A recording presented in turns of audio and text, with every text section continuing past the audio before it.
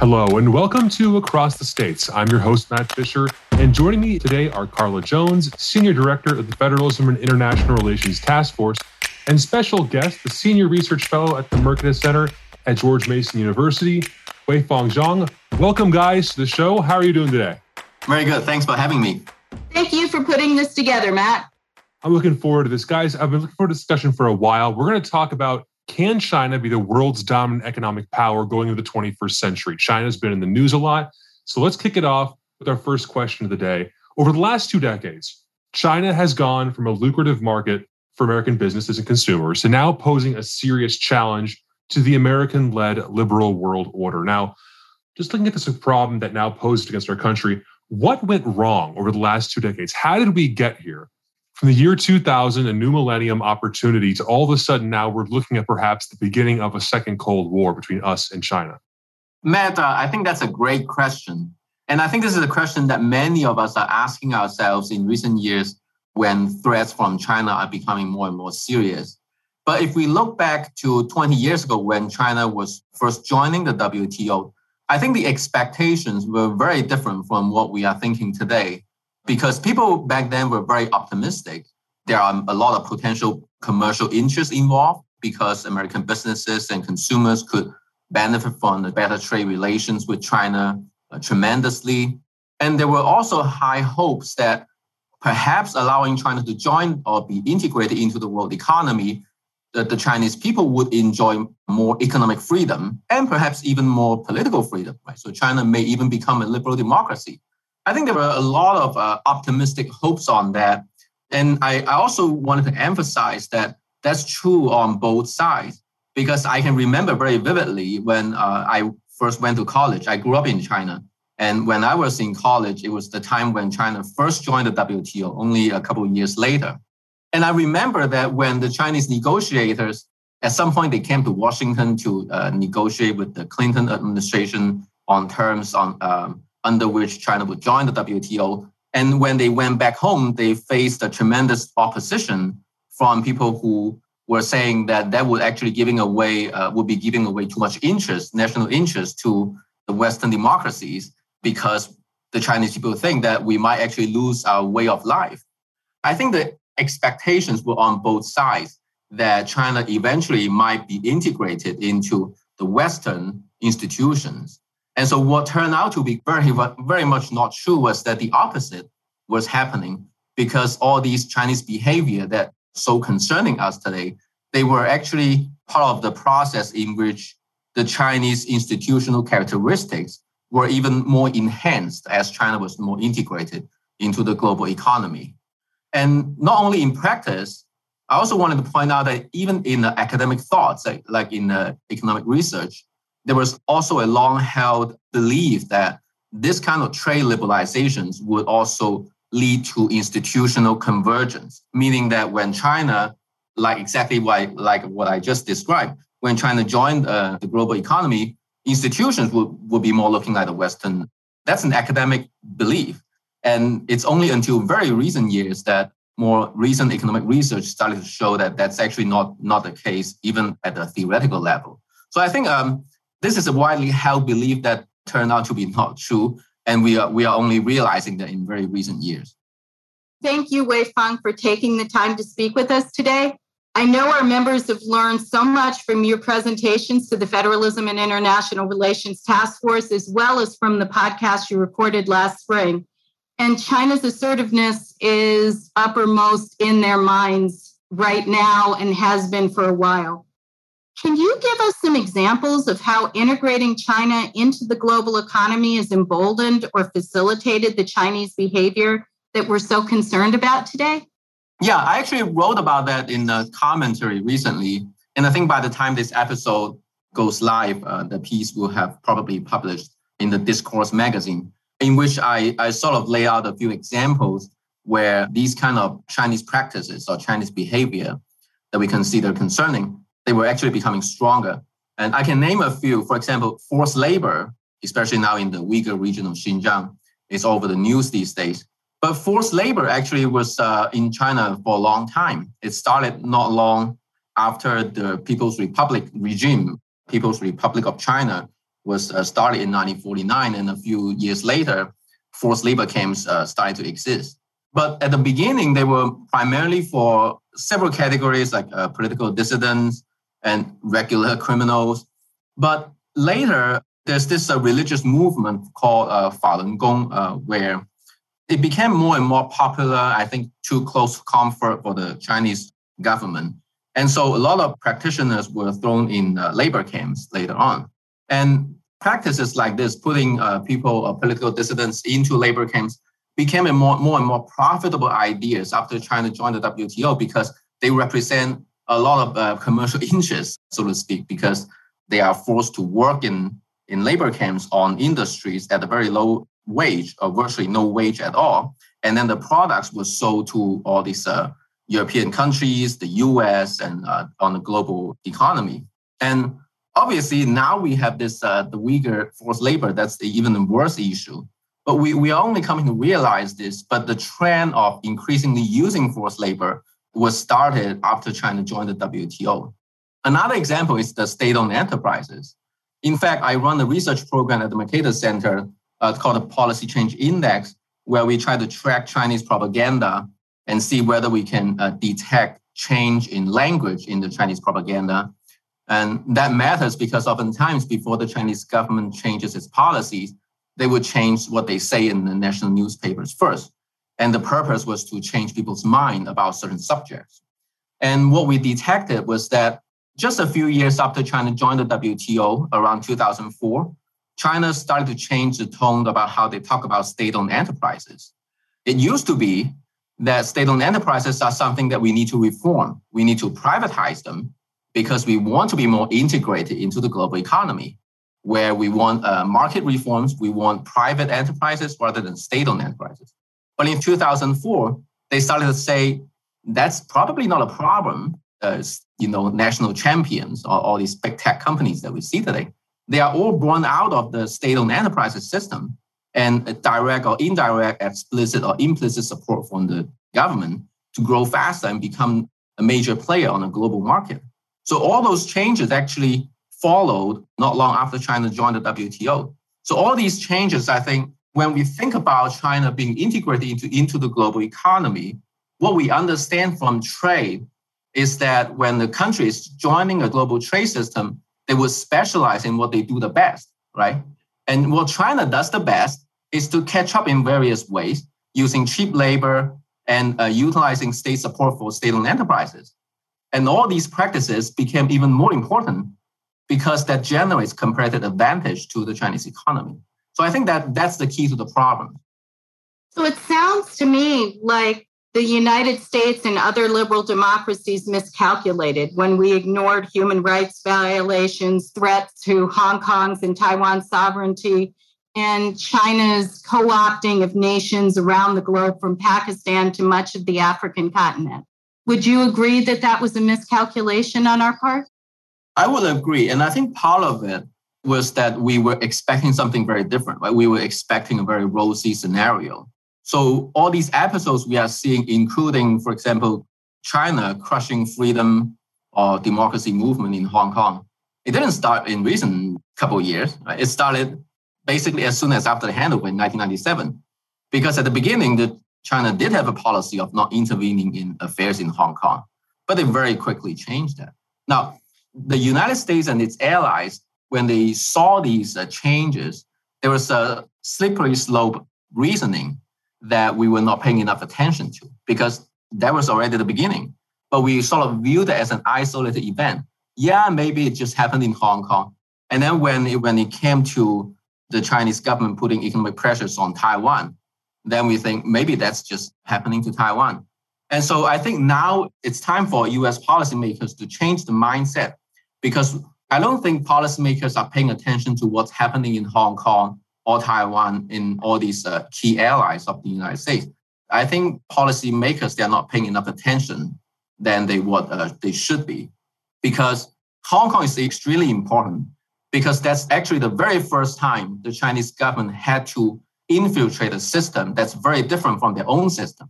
Because Hong Kong used to have a system that's very much like the British system, right?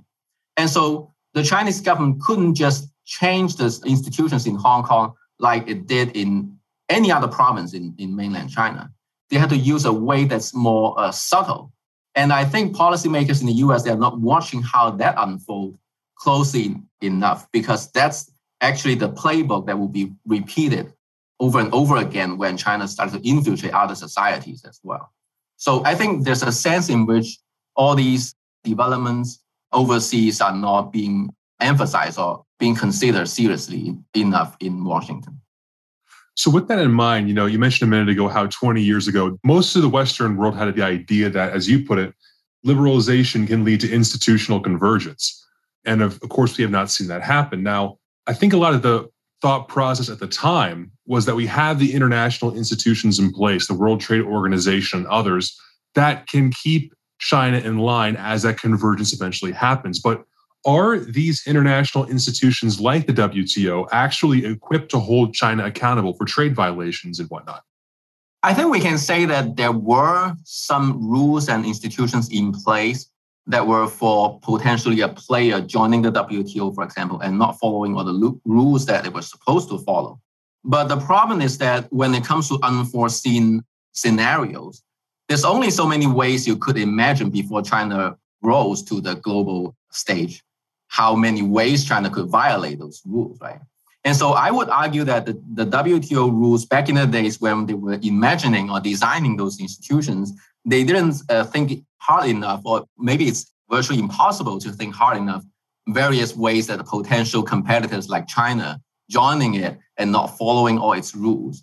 And so I think in this sense, international organizations, they fail because they just couldn't incorporate this highly unlikely, according to expectations back then, a highly unlikely scenario of its rules being broken in various ways.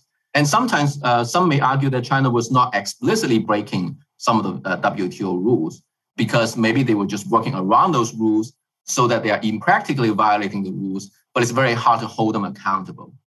So I think that the problem is that when we think about international organizations, and there's a lot of problems when it comes to making rules in international organizations because you're working with so many nations and no single nation is fully responsible for what will happen in the future. And so there's a lot of collective action problems or failure on that front as well. So with that in mind, where do we go from here? What's the road ahead look like? Because of the last 20 years now and China's more aggressive stance across the board, will we see Beijing and China surpass the United States and dominate the global economy going forward? That's a very important question. And I would say that that's a $1.8 trillion question in light of the president's speech just the other day, because his plan was to propose a 1.8 trillion American families plan, ostensibly motivated by the China's rise and the threats from China's rise, right?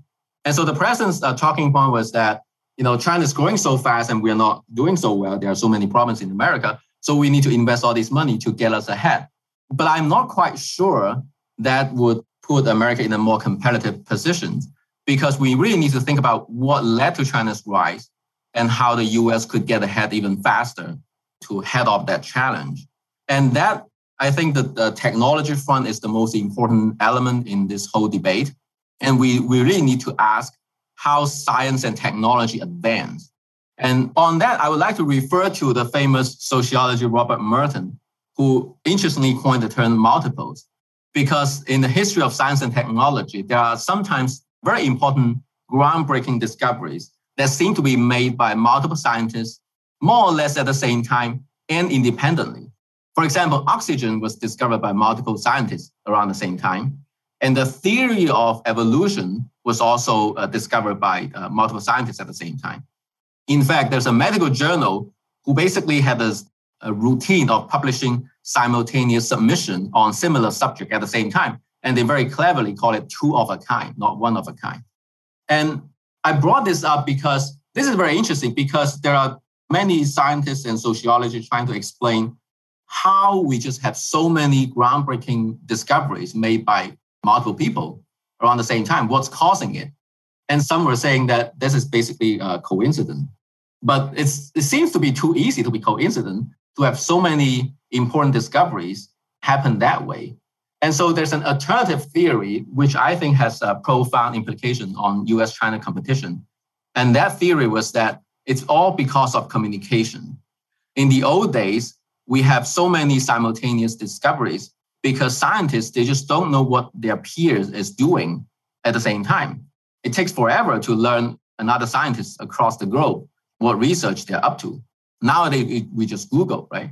And so the implication is that when communications, especially with the internet, when communications improve, we will see less and less frequent simultaneous discoveries.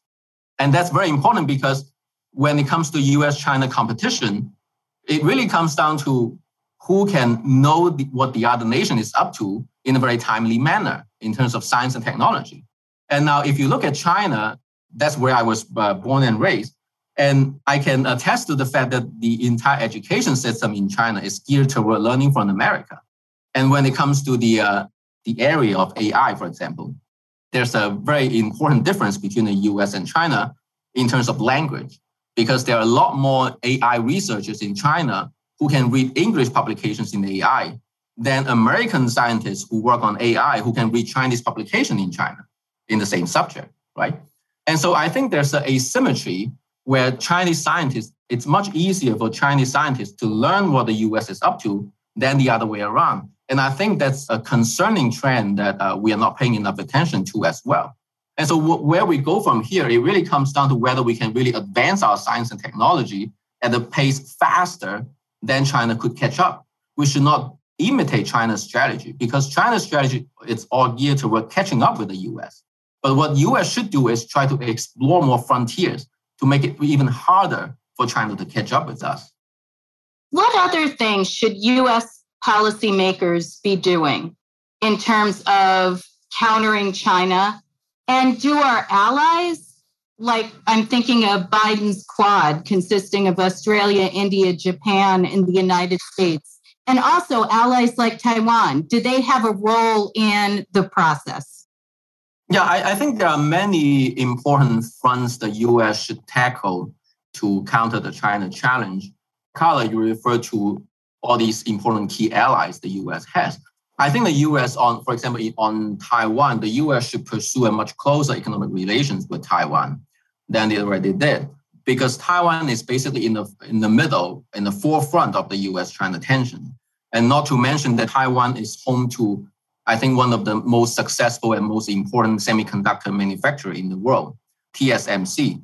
And that's very important because semiconductor industry, if we go back to China, the strategy which China succeeded, was that China was trying to imitate what the US is doing and reverse engineering all kinds of legal and illegal ways to catch up in technology and cyber espionage.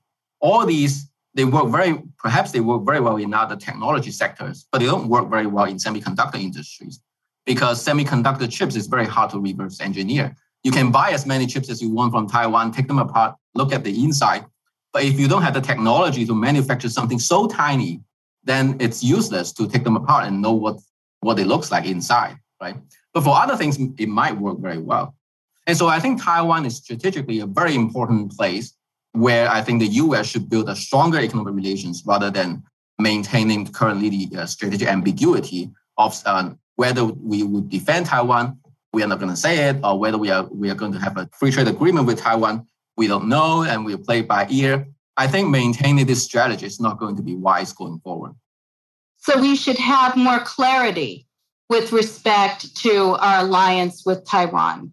And having a bilateral trade agreement, for example, would send a strong signal to China that we take Taiwan's sovereignty seriously. And also, could Taiwan be helpful in terms of Chinese language training in the way that Confucius Institutes that are slowly being defunded now are doing? You mean Taiwan providing the language training to the United States and its allies? Right. Right now, what's happening is Chinese nationals are providing that training. And the states are defunding a lot of those Confucius Institutes. And I'm wondering if Taiwan might be helpful in terms of providing that training instead of PRC nationals. I think that would be an interesting strategy. But I think overall, adding strategic clarity on the issue of Taiwan would be very important to the US. because it all comes down to expectations, right? All comes down to how important strategically Taiwan is to China. And one can argue that 10 years ago, 20 years ago, Taiwan was important to China, but not as important as it is now, simply because of the rising importance of the semiconductor industry. Taiwan didn't used to be the center of or the manufacturing, a key manufacturer of the semiconductor industry. But now Taiwan is basically like the Middle East. We think about semiconductor as like crude oil, right? And so with the rising importance of Taiwan, the same ambiguity the US had would not be enough to deter China from being more aggressive on Taiwan. So as the importance of Taiwan increases, the US should add more clarity and reduce the ambiguity to be consistent at the level of importance Taiwan is or deserves now. So I think that's going to be more important in terms of the overall gesture when it comes to US and Taiwan relations. And the last question on Taiwan, are there things that we could be doing strategically? Yes, the bilateral trade agreement, that's the economic aspect. Is there something that we could be doing strategically that could send a strong signal to China? I think one might argue, now I'm not a military expert, but one might argue that arms sales to Taiwan would be a very effective way to send strong signals to China. And I think a lot of times it comes down to, when it comes to foreign policies, it has a lot of profound effect in affecting what China views the US policies would be, right? So, for example, even just regular visits between officials in between Taiwan and the US would be an important signal to the Chinese as well. I actually have research tracking how the Chinese propaganda views US-Taiwan relations. And when it comes to visits, for example, the Chinese government got very worked up every time there are Taiwanese officials coming to the US and US officials going to China too. And so if you do that less and less frequently, the Chinese propaganda machine is watching. We know that they have been watching for decades how closely these officials are traveling in between two places. And so if you are doing that less frequently, it's already sending a signal to the Chinese government, regardless of what else you are doing or not doing. So I think the posture or forming of expectations is hugely important.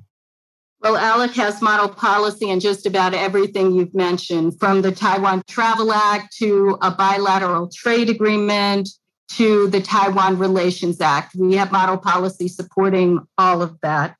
The next questions I wanted to ask have to do with getting an understanding of the landscape in China.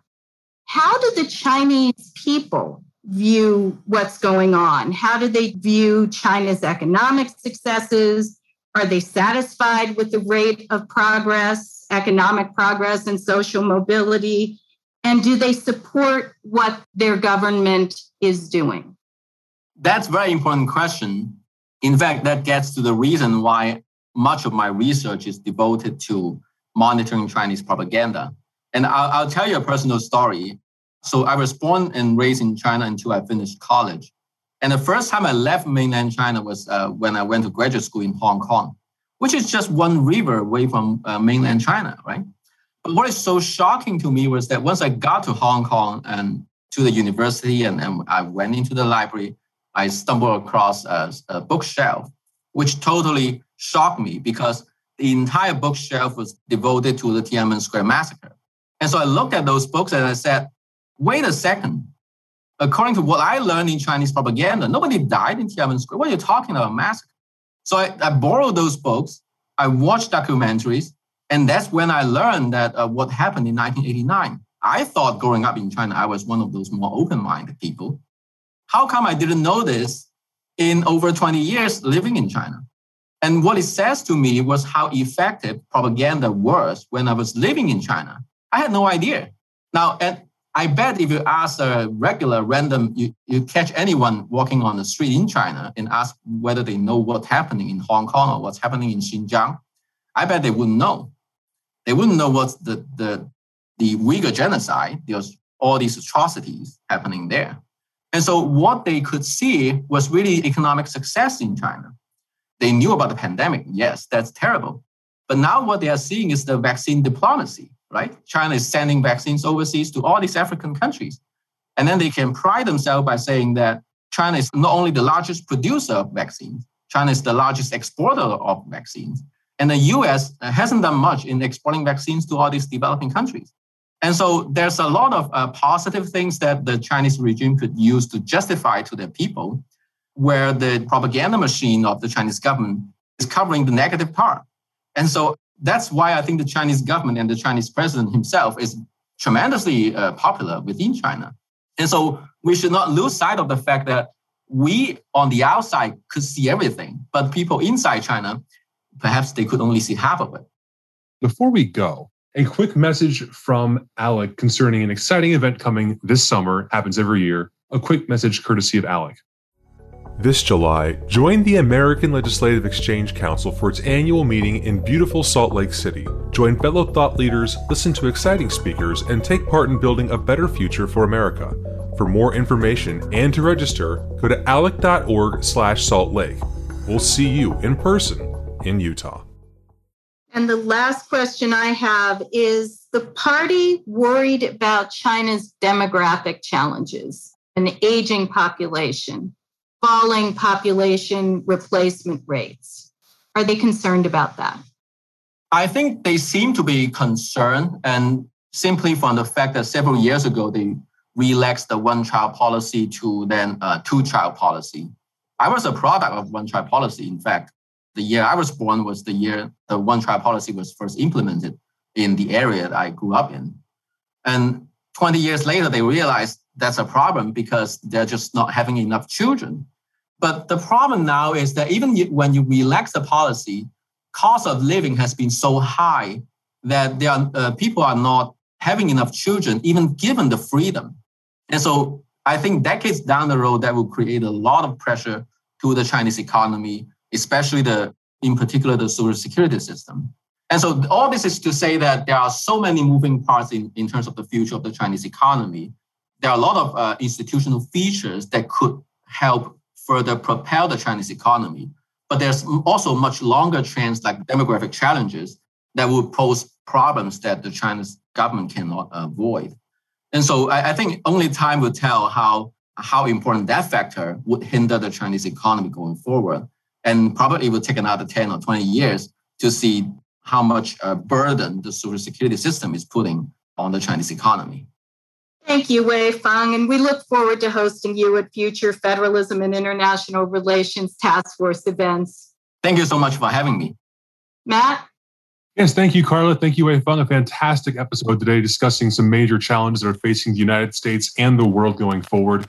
Again, you're listening to Across the States. Thank you for tuning in, and be sure to tune in again later on for more policy discussions. Thank you for listening to Across the States, the leading state-focused policy podcast presented by the American Legislative Exchange Council, the premier free market organization of and for legislators. To learn more about our work or to make a tax-deductible donation, visit alec.org. Tell us what you think on Facebook and Twitter at Alec States. The views and opinions expressed on Across the States are those of the speakers and do not necessarily reflect the official policy or position of the American Legislative Exchange Council.